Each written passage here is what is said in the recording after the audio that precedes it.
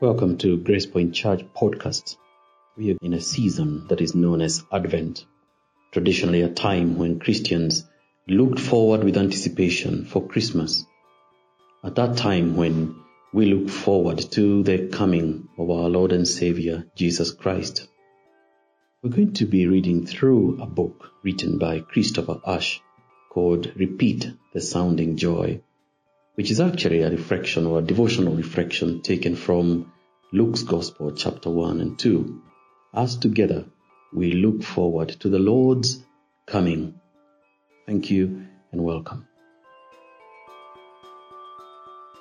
Luke chapter 2, verse 1 to 7.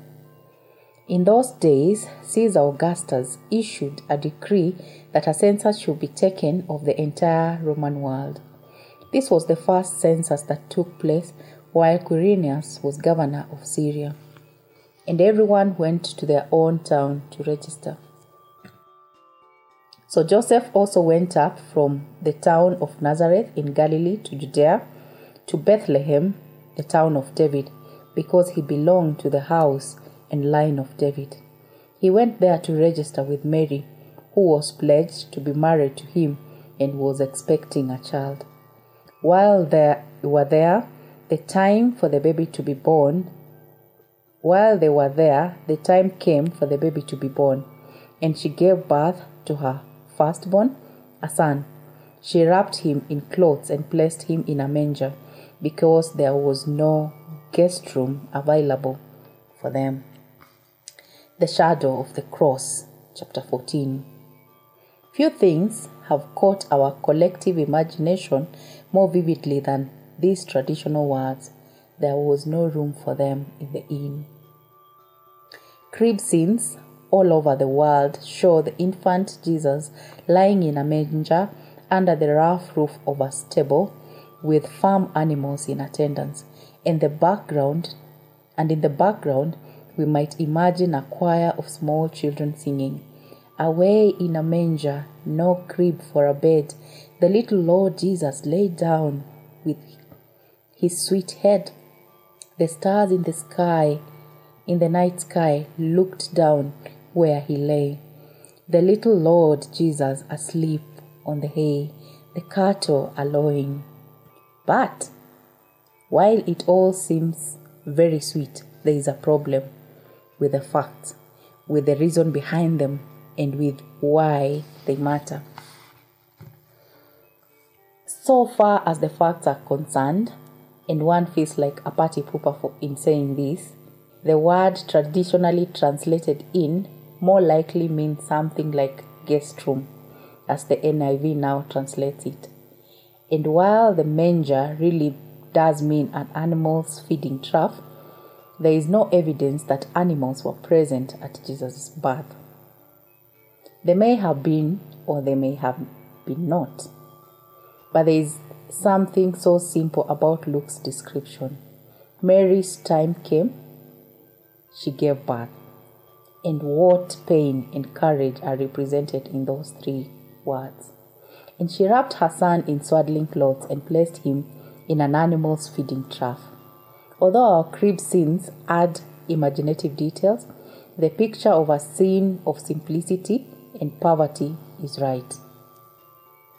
But what does it mean to say that there was no guest room available for them? After all, in most half-decent societies, all sorts of people would make space for a pregnant woman about to give birth. So why didn't these people? Why in Bethlehem did no one take pity on Mary so that she might give birth with some privacy and safety? We don't know. Maybe the people in Bethlehem were a deeply and universally uncaring and heartless crowd. That's possible. Or perhaps, more likely, it might be that some word of the unusual circumstances of the pregnancy had gone around. The whisper that this young pregnant woman had got into that condition before marriage to her respectable fiancé, Joseph. Maybe this is why Mary was, rather literally, frozen out of Bethlehem's society. Certainly, 3 decades or so later, in Jesus' adult life, people still made pointed comments hinting at his scandalous origins. "We are not illegitimate children," they protested to Jesus, John chapter 8 verse 41, with perhaps a sneer and the unspoken words, "Not like you."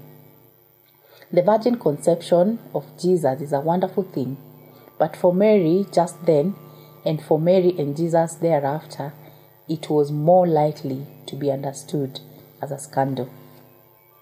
Whatever the reason, and we cannot know for sure, we should meditate on the significance of what happened.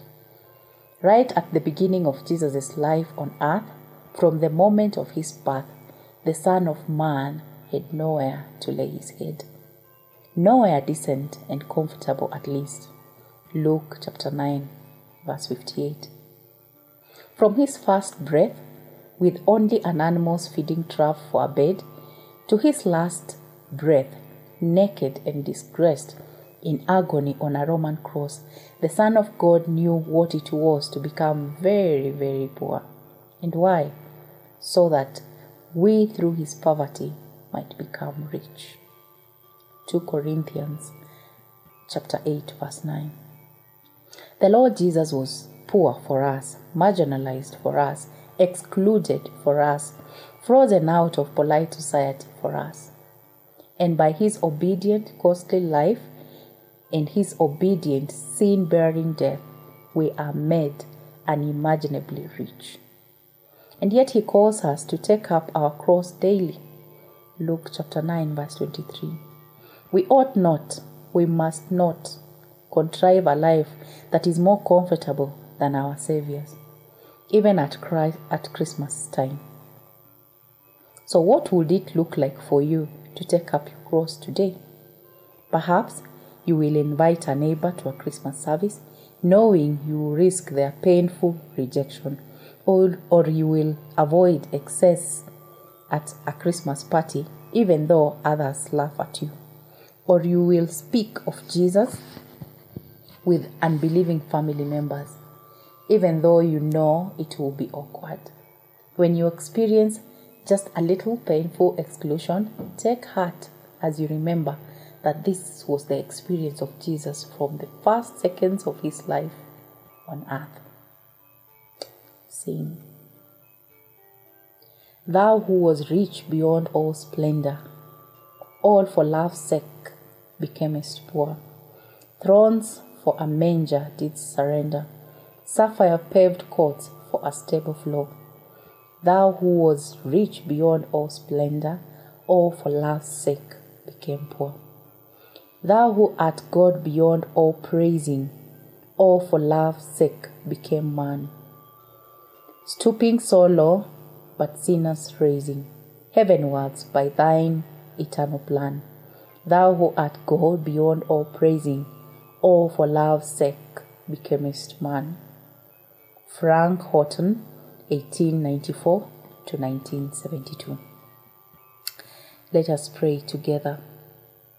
God our Father, whose Son, our Lord Jesus Christ, began his life on earth in a wooden feeding trough and ended it on a Roman cross, we thank you for this immeasurable love towards us in becoming so poor that we might be made rich. We praise you for the forgiveness of our sins, for sure and certain hope of glory, for the assurance of your unfailing love towards us day by day in Jesus. And we ask that you will give us grace not to be surprised when we are marginalized for his sake, and to have courageous faith to walk in his footsteps. For Jesus' sake. Amen. Thank you for listening to Grace Point Church podcast today. Join us again tomorrow as we continue in this Christmas series of devotions and as we continue to long for our Lord's return. Even so, come Lord Jesus.